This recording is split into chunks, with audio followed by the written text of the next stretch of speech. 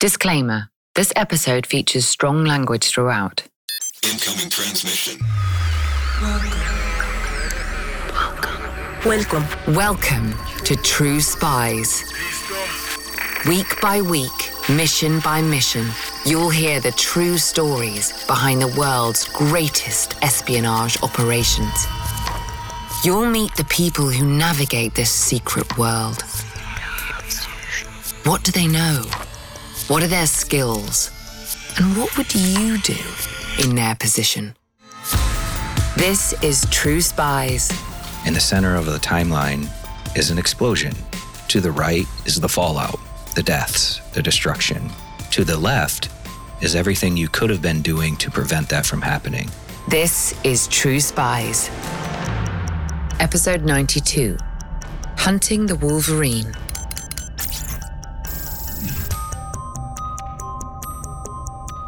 The desert wants you dead.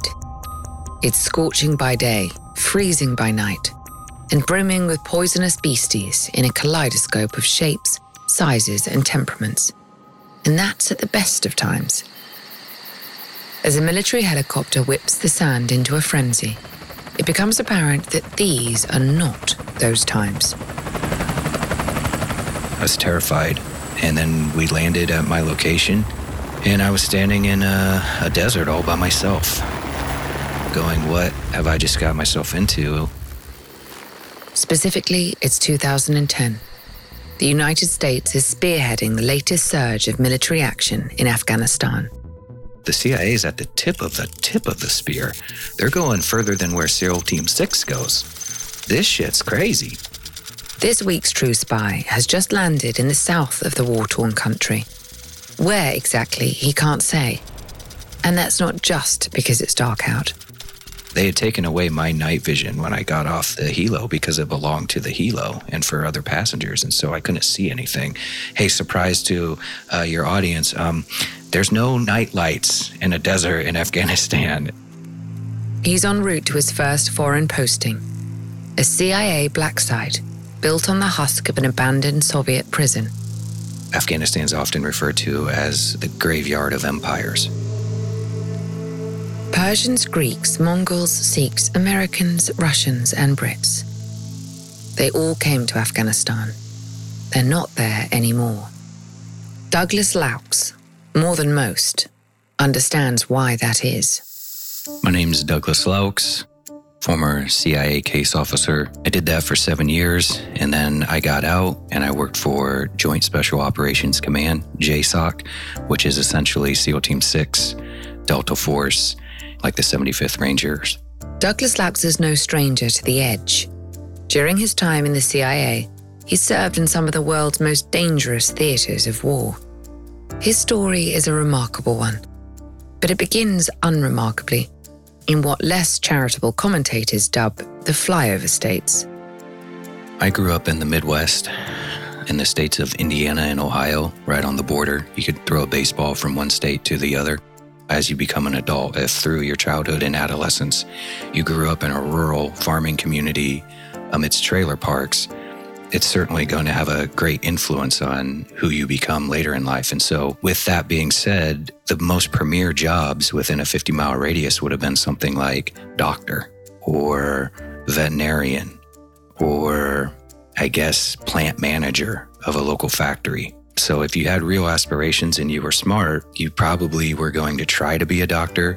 So of the, 500-600 students in my class alone, I think 3 of us went to college. And even that was considered really special. And so I was amongst those 3, and it was my idea to become an eye doctor. Which begs the question, what happened? Why did I choose to become this war zone case officer right from the jump off? Why did I choose the most dangerous locations you could possibly go to? Why did I stop becoming an eye doctor and switch my track to political science and learn Japanese? Why did I have a bid from the Marines to enter officer candidate school? That's a lot of questions. And the answer? Like many of our true spies, the 9/11 attacks on New York were a pivotal moment for Douglas. But kind of rewired everything inside me and my father was a Vietnam veteran. And I thought, okay, I'm going to get this over with, this college thing, because I know I'll need it someday. But then I'm going to join the Marines and become an officer in the Marines and go fight. And that's all I wanted to do. I wanted to go fight. My dad did it. 3 of my uncles have done it. I have cousins that are in the mix. I got to at least do something. I got to get involved in this, man. I have to. So no, not anger, and I don't want to come off as the vengeful type. It wasn't that, I got to get revenge for them hitting the Twin Towers. It was, man, we're at war, and it's my country. And, I love the United States, and so I'm going to go get it on too. For a young man looking for frontline action, the US Marines are a sound option. But fate, if you believe in that sort of thing, had other plans. Only by a caprice did I happen to see a flyer that said the CIA was coming to my university to give a speech. And then the guy gave a speech. He was catcalled from the back the entire time about drones and waterboarding. He could barely get a word out. And he said, okay, if you're interested, apply online. And I did. The life Douglas chose began early one morning in his final year of college. The initial phone call I remember distinctly because I had went out to some party the night before on a Thursday night. And I got a phone call at 8:01 a.m.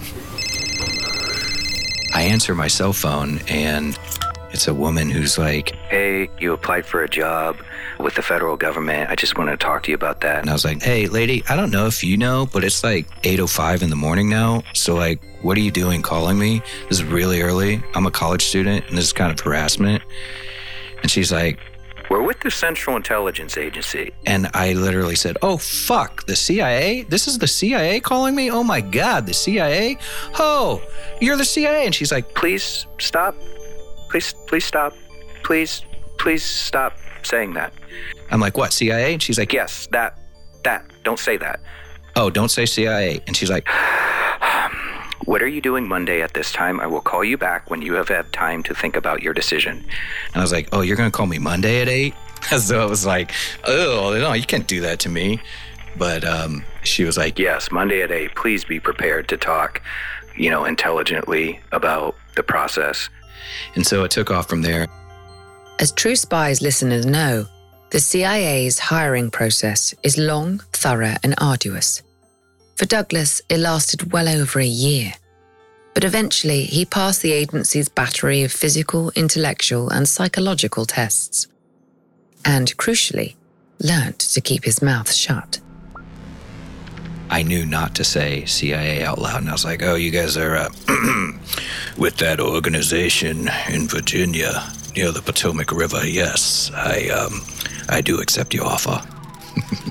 Now in his mid-20s, Douglas was ready to take the fight to the enemy. But unsurprisingly, the CIA doesn't make a habit of dropping its new recruits into war zones. When I first got accepted in the CIA, you start out as a trainee. They start everyone off on the same starting line and you're at nothing. You know nothing. The biggest difference between myself and a lot of the other case officers was, and I have to always be careful because I still have mad respect for them. They're risking their lives too, just as I did. And it's a very dangerous job and it's a very difficult job and a very trying job. But like I said, given how I grew up, how I was raised and in the environment I was raised in, a lot of shit that bothered them didn't bother me. So dealing with nasty people, I was used to that. Dealing with really poor people, the Afghans, the Taliban, really impoverished people, I was used to that. Dealing with crass people, dealing with mean people. But all that lay ahead of him.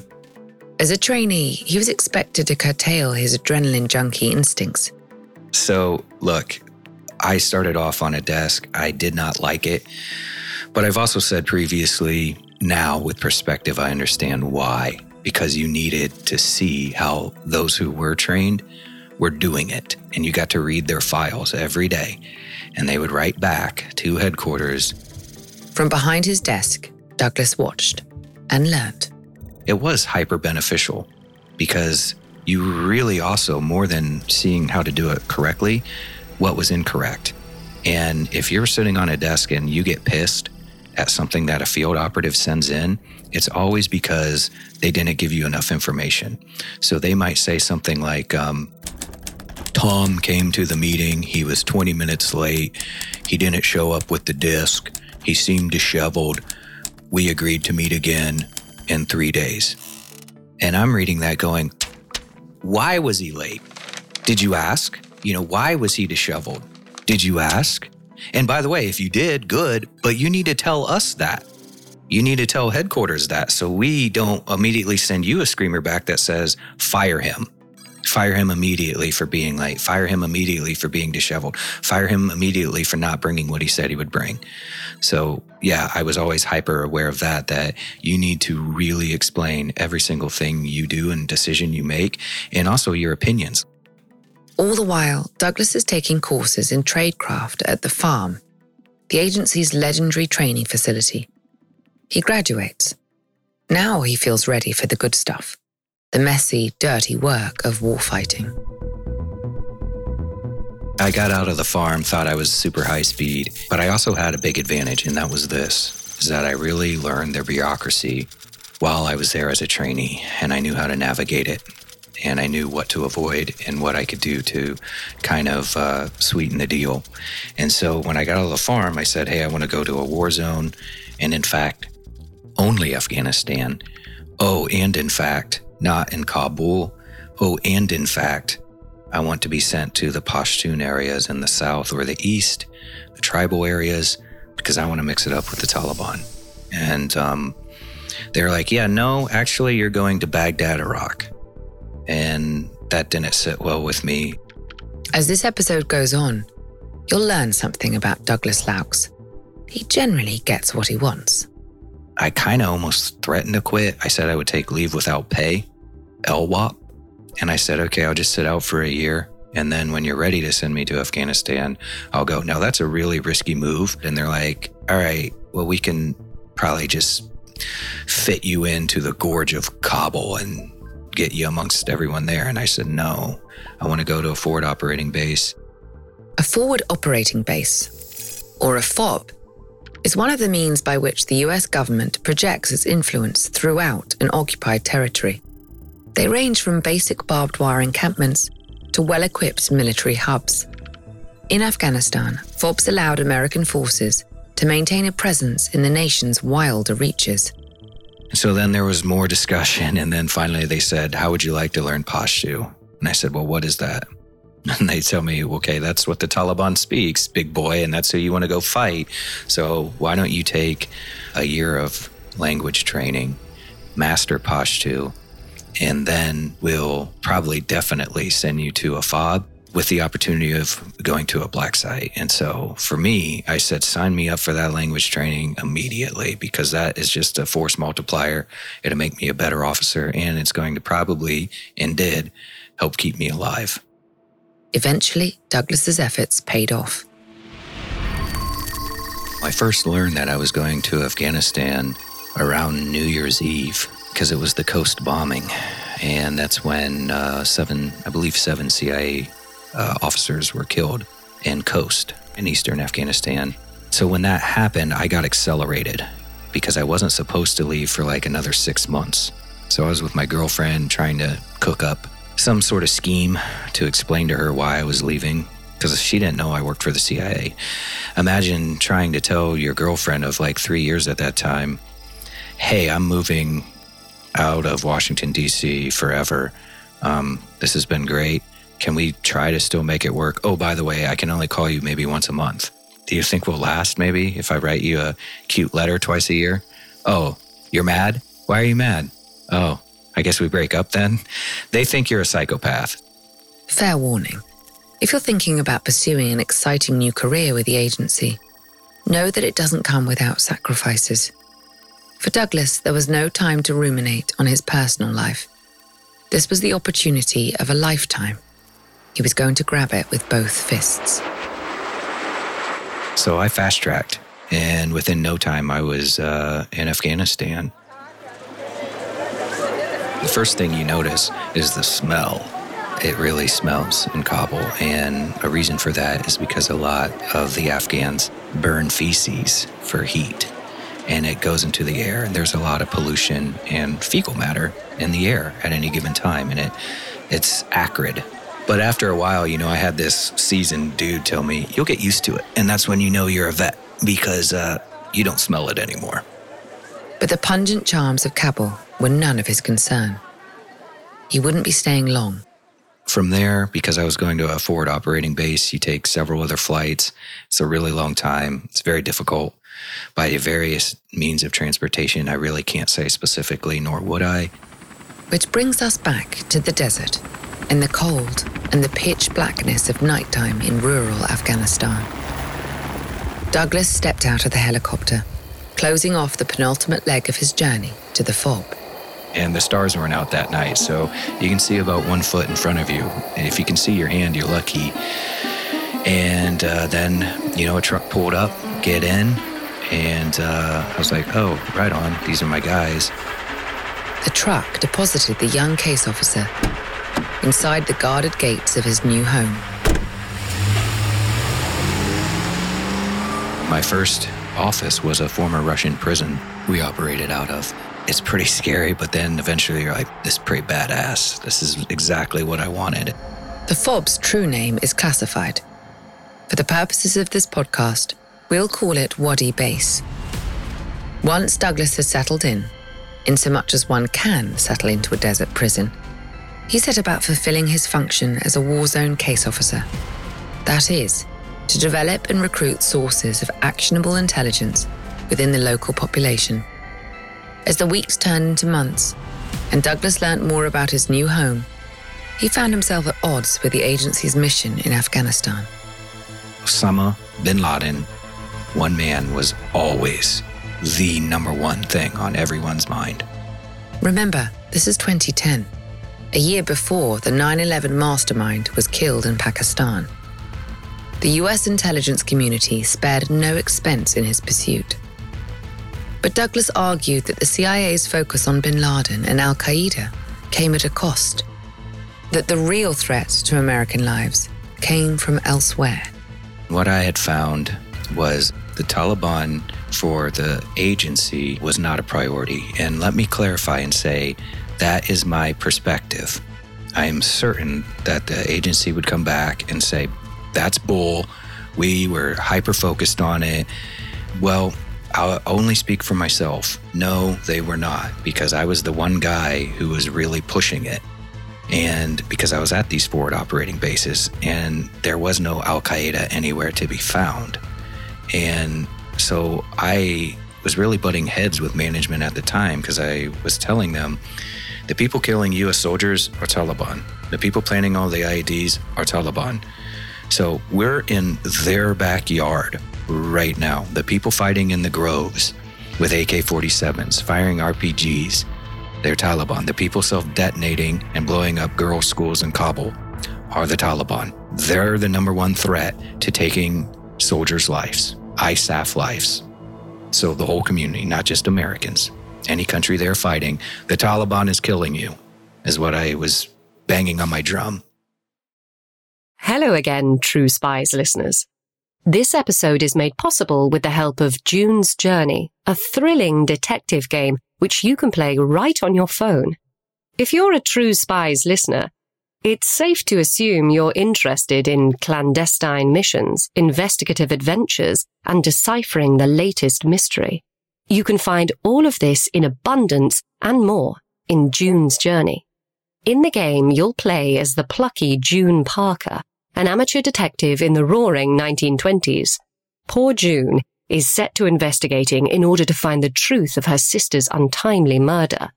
I don't want to give too much away, because the fun of June's journey is seeing where this twisting story takes you.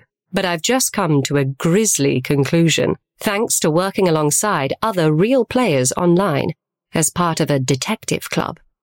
Take heed, though. Not everyone wants to be June's friend. Discover your inner detective when you download June's Journey for free today on iOS or Android. Every day in America, 60 million packages are delivered, but we don't always know what's inside. He bent down to pick the package up. That's when the device detonated.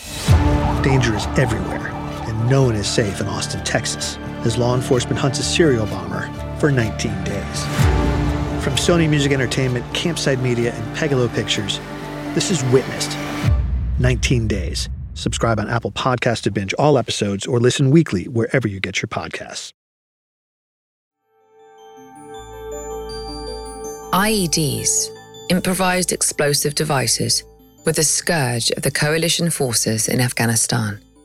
IEDs were obviously the biggest issue and biggest problem when it comes to casualties, injuries, death, destruction of both buildings, civilians.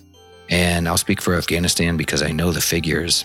I think it's something like 88% or something of deaths of servicemen and women that were done by the enemy. So not accidental casualties, but what a police detective would call homicide. That's via an IED, via an explosion. Whether it's vehicle-borne, VBIED, or a human did it, or they placed it along the side of the road, pressure plate IED or remote detonated IED. So it was, without question, the biggest problem, but at times it wasn't our biggest focus, especially when Osama bin Laden was still around. Douglas began to aggressively hone in on the Taliban in his area of southern Afghanistan. He was determined to disrupt the supply of weapons that were killing his brothers and sisters in arms. The title of my book is Left of Boom. And what that means in military speak, or as we say in the US, Pentagonese, it's everything that's done to prevent a bomb from exploding. So on a timeline, in the center of the timeline is an explosion. To the right is the fallout, the deaths, the destruction. To the left is everything you could have been doing to prevent that from happening. Because once it's right of boom, you're just counting.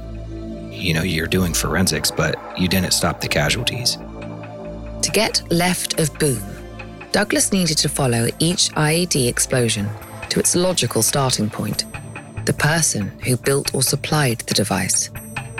So I wanted to be left of boom, far left of boom.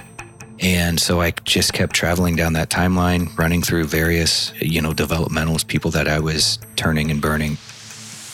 Turning and burning is a catchy bit of jargon, but it neatly describes the process of recruiting sources and using them to access more valuable ones. And in Afghanistan, value was the name of the game. Everything in Afghanistan you learn very quickly is trying to kill you. And so if that's your mindset from birth, it was a struggle, that obviously is going to influence how you're raised, and it's going to very much influence your mindset of how you approach the world and how you interact with people. And oh, by the way, they want to get out of this environment because they're survivalists. Let's say if they're cousins in the Taliban and I come to you and say, I'll give you $500 for his cell phone number, they're going to go, what are you going to do? We're not going to talk about this again. I'll give you $500 for his cell phone number. I think you're going to arrest him. $500. Okay, here it is. And you look at that and go, oh my God, that's terrible. But in their mind, it's like, okay, but that person had to suffer for me to coexist because we can't both exist on the same plane. If you chase two rabbits, you'll lose them both. So better him than me. In short, money talks. And so did a variety of local assets, once Douglas started flashing the black budget. But even in Afghanistan, money only gets you over the finish line. To enter the race at all, you need to be on the racetrack. The only reason I got the opportunity to know some things that other people didn't is because I did take the risks. I put myself in their environment, and few people did that. Douglas speaks the local language. That's a good start. But if you want to earn the people's trust, respect at least, there's so much more to consider. Personal grooming, for one. I looked like them. I had a 2-fister beard, and that means you can take 2 fists, and that's how long your beard is. So I grew a 2-fister, and they don't manicure their beards in Afghanistan. I'm sure you've seen the footage. So you just don't shave it. You don't touch it, period. So it gets pretty gnarly. Dressing like the locals is ingratiating, but also it helps you with what's called the first pass. Meaning, if I'm driving in a vehicle and we're going 30 through pick the town in Afghanistan, and I have a two-fister and I have your clothes on, and I tan pretty dark. That's first pass. They don't look twice. People are going to just assume, yeah, he belongs here. Douglas also worked with an Afghan interpreter to learn the local dialect of Pashto, as well as the customs and cultural markers distinct to the region. How should I sit? How should I drink my tea? How should I present the tea? What should we eat? Why is he wearing that 3/4 prayer cap when the last guy wore a full prayer cap? Does that mean he's higher in the mosque than him? Oh, he's a teacher at the masjid, so that's why it's, okay, important to know. Because I wouldn't have thought to ask the question to your asset, but I can ask this interpreter who's basically my cultural advisor. So that really, and reading the Quran with him and just having basic concepts of that and a basic working knowledge of the Quran. Yeah, so blending in, that's kind of what you're paid to do. His hard work paid off. Soon, Douglas was processing a huge amount of information from his local assets. With each turn and burn, he got closer to the Taliban's top brass.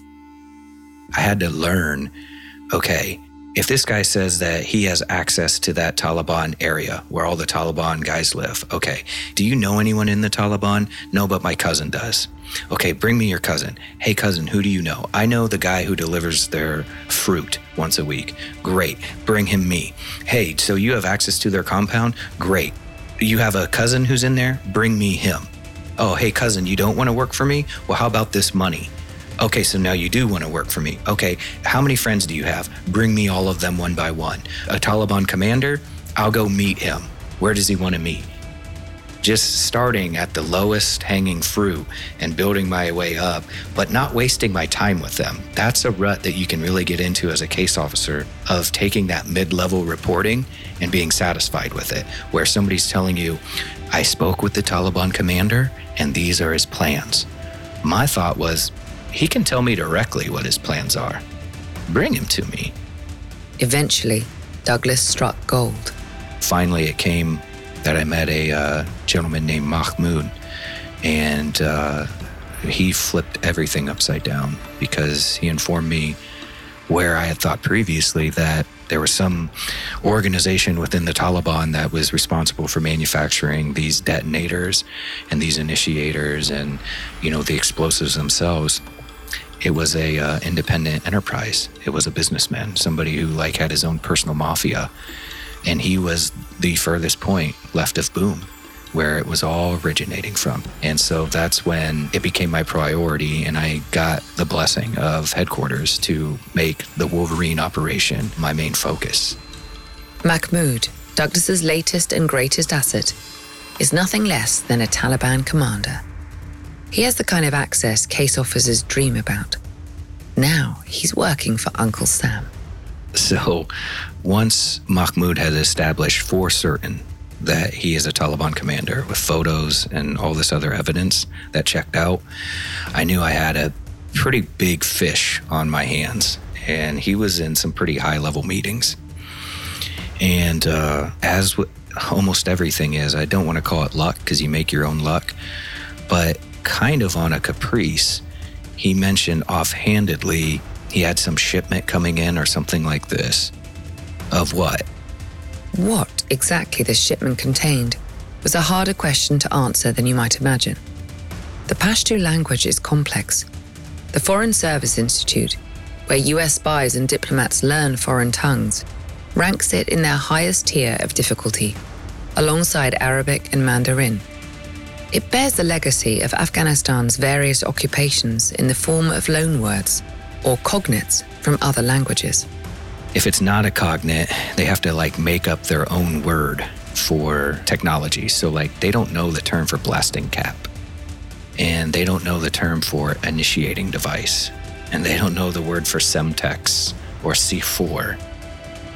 And so there was an entire lexicon that we had to put together via when you're intercepting their ICOM traffic radio. And I think they used to call RPGs giraffes because they're long, you know what I mean? They had animal names, right? And they might refer to a pressure plate IED as hornets because when you step on a hornet's nest, hornets fly up.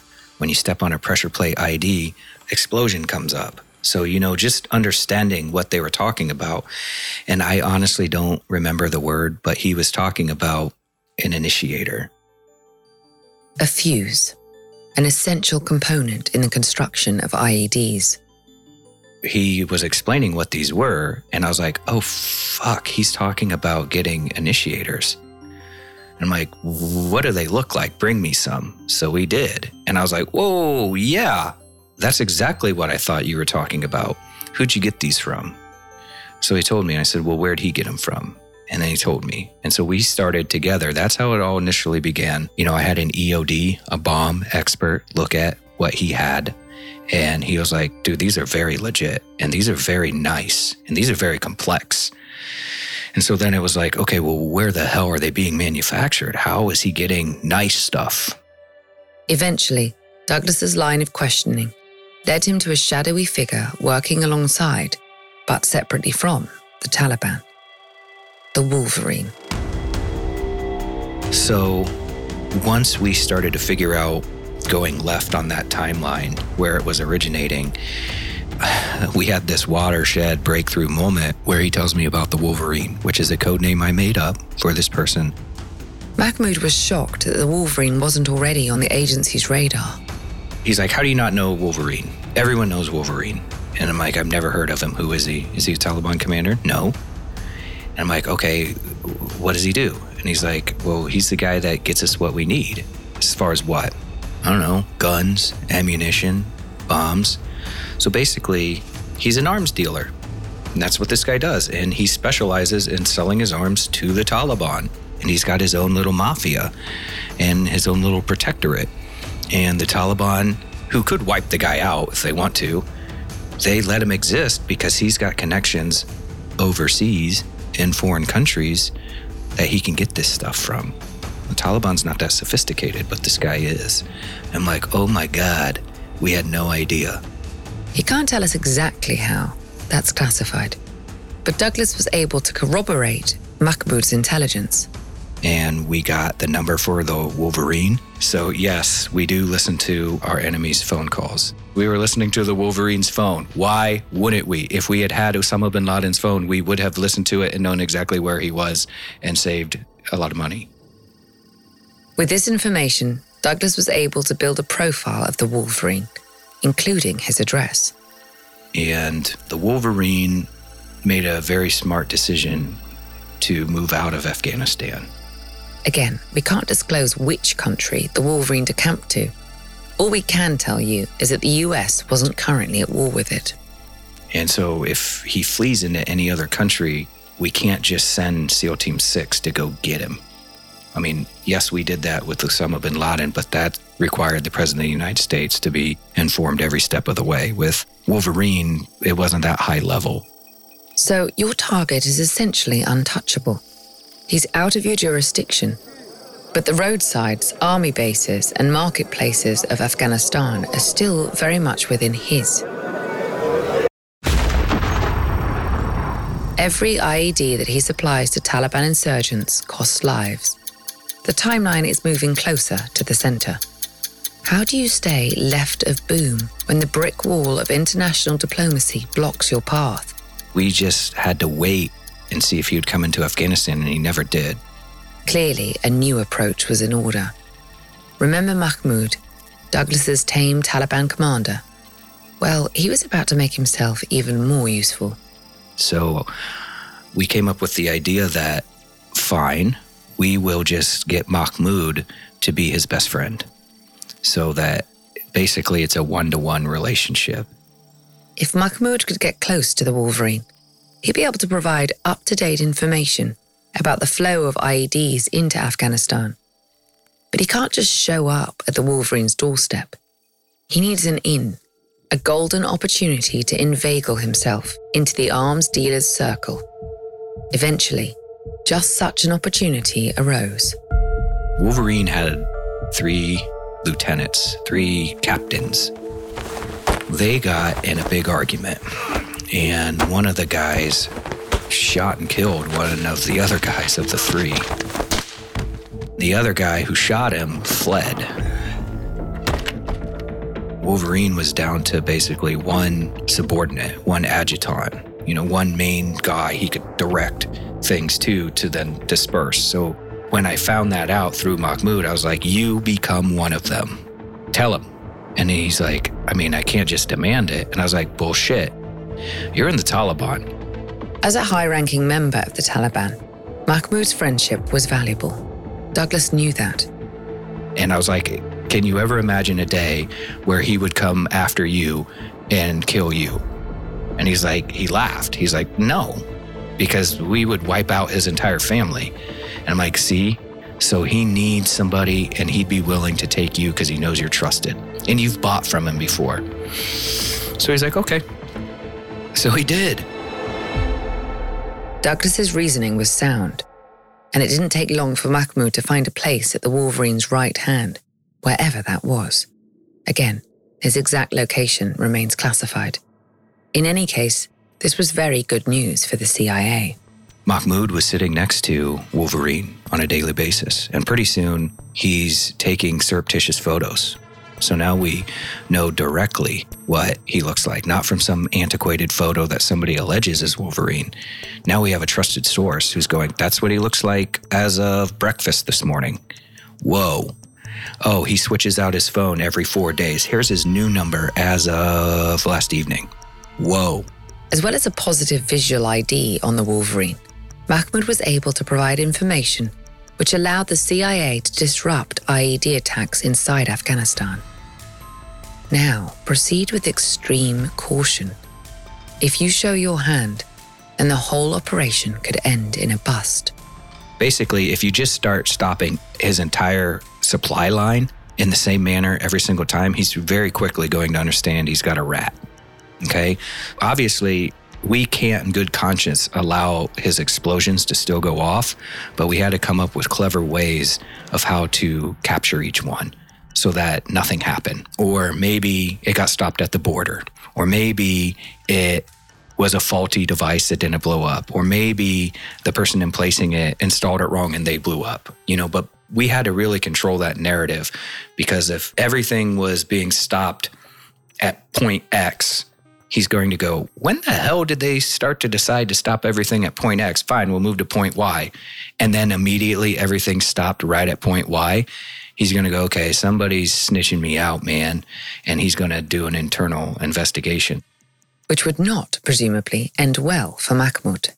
So we were super clever with that, which I really can't detail. I wish I could, because I owe a lot of props to the people back at headquarters who helped me dream up those ideas and figure out how to keep the momentum. But until the Wolverine resurfaces in Afghanistan, this is as good as it gets.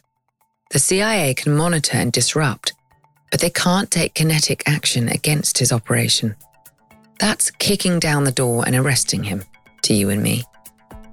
All the while, the stresses of life at the FOB are taking their toll on Douglas. I was worn pretty thin, and I didn't know if Wolverine would ever come back into Afghanistan. And so I thought, this could go on for 5 years before he screws up. After 5 years, he's going to think he's invincible. He's going to do something stupid.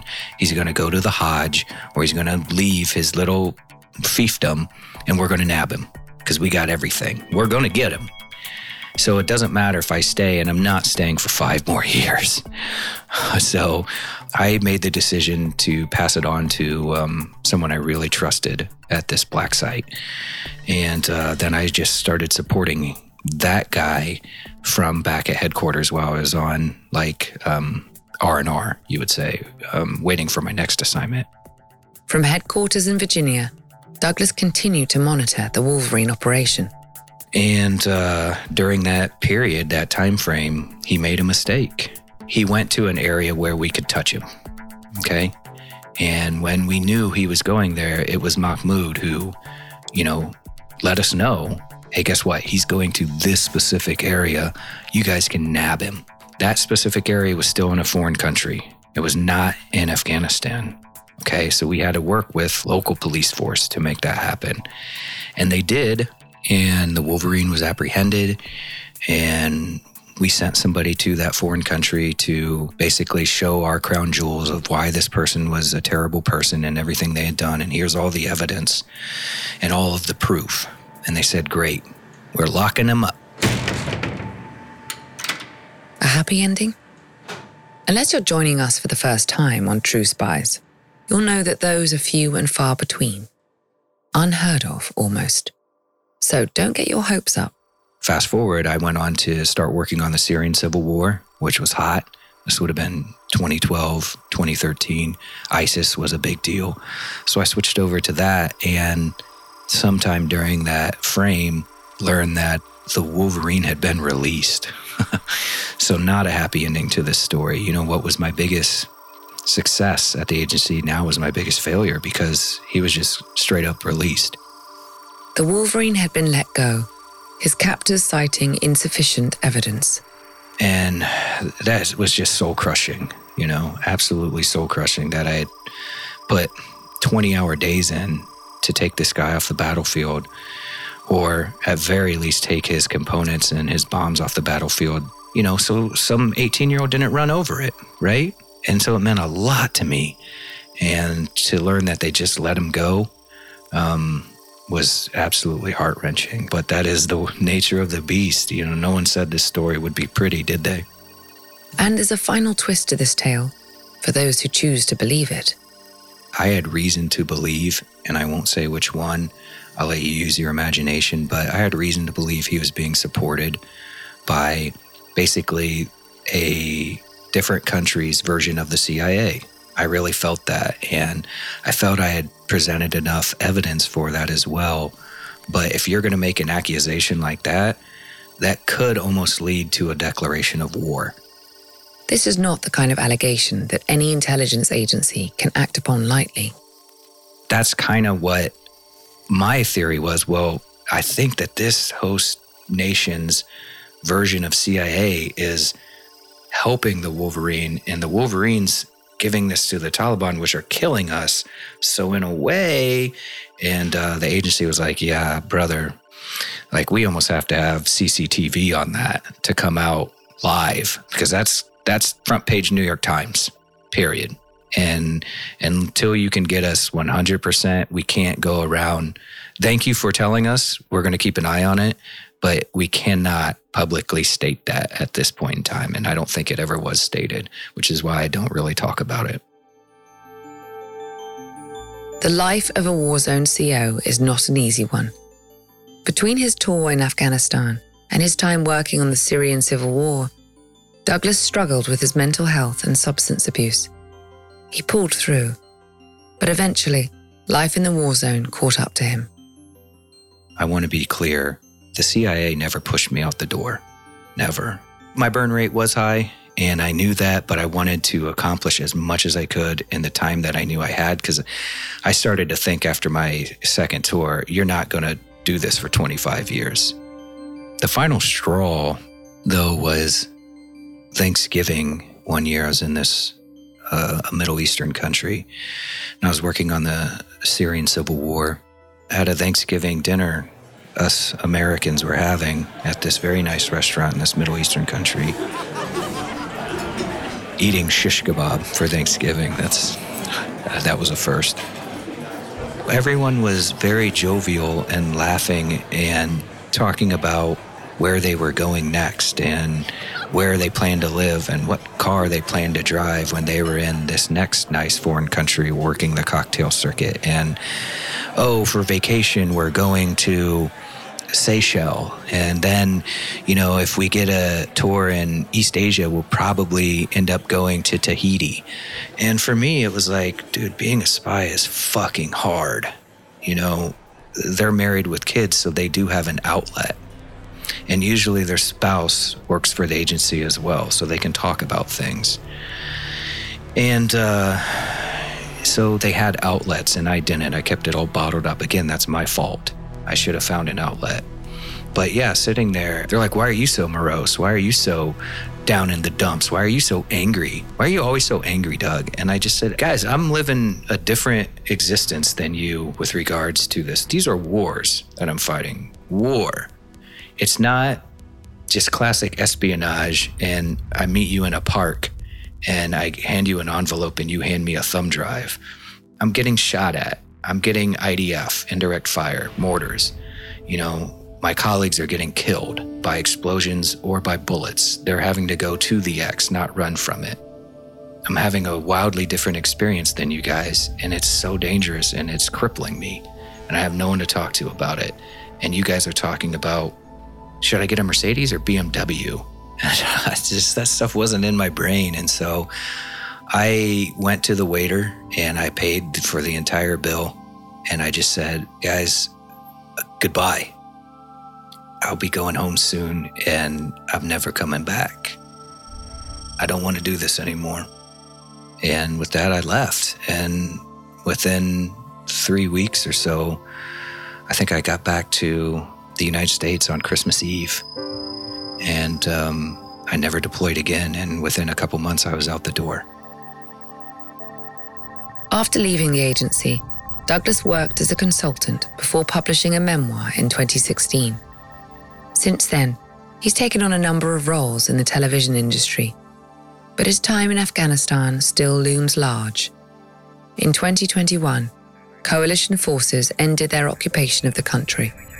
What happened next came as no surprise to Douglas. I never forget the conversation I had with that Taliban commander who said to me, "We'll wait because you will leave. And guess what? If I die, it'll be my son who returns. And if my son dies before you leave, it'll be his son. My grandson will return. But we'll wait because time is on our side, not yours. And you'll eventually leave like everyone else, and we'll be back. We will be back." Douglas Laux' book, Left of Boom, How a Young Case Officer Penetrated the Taliban and Al-Qaeda, is available now.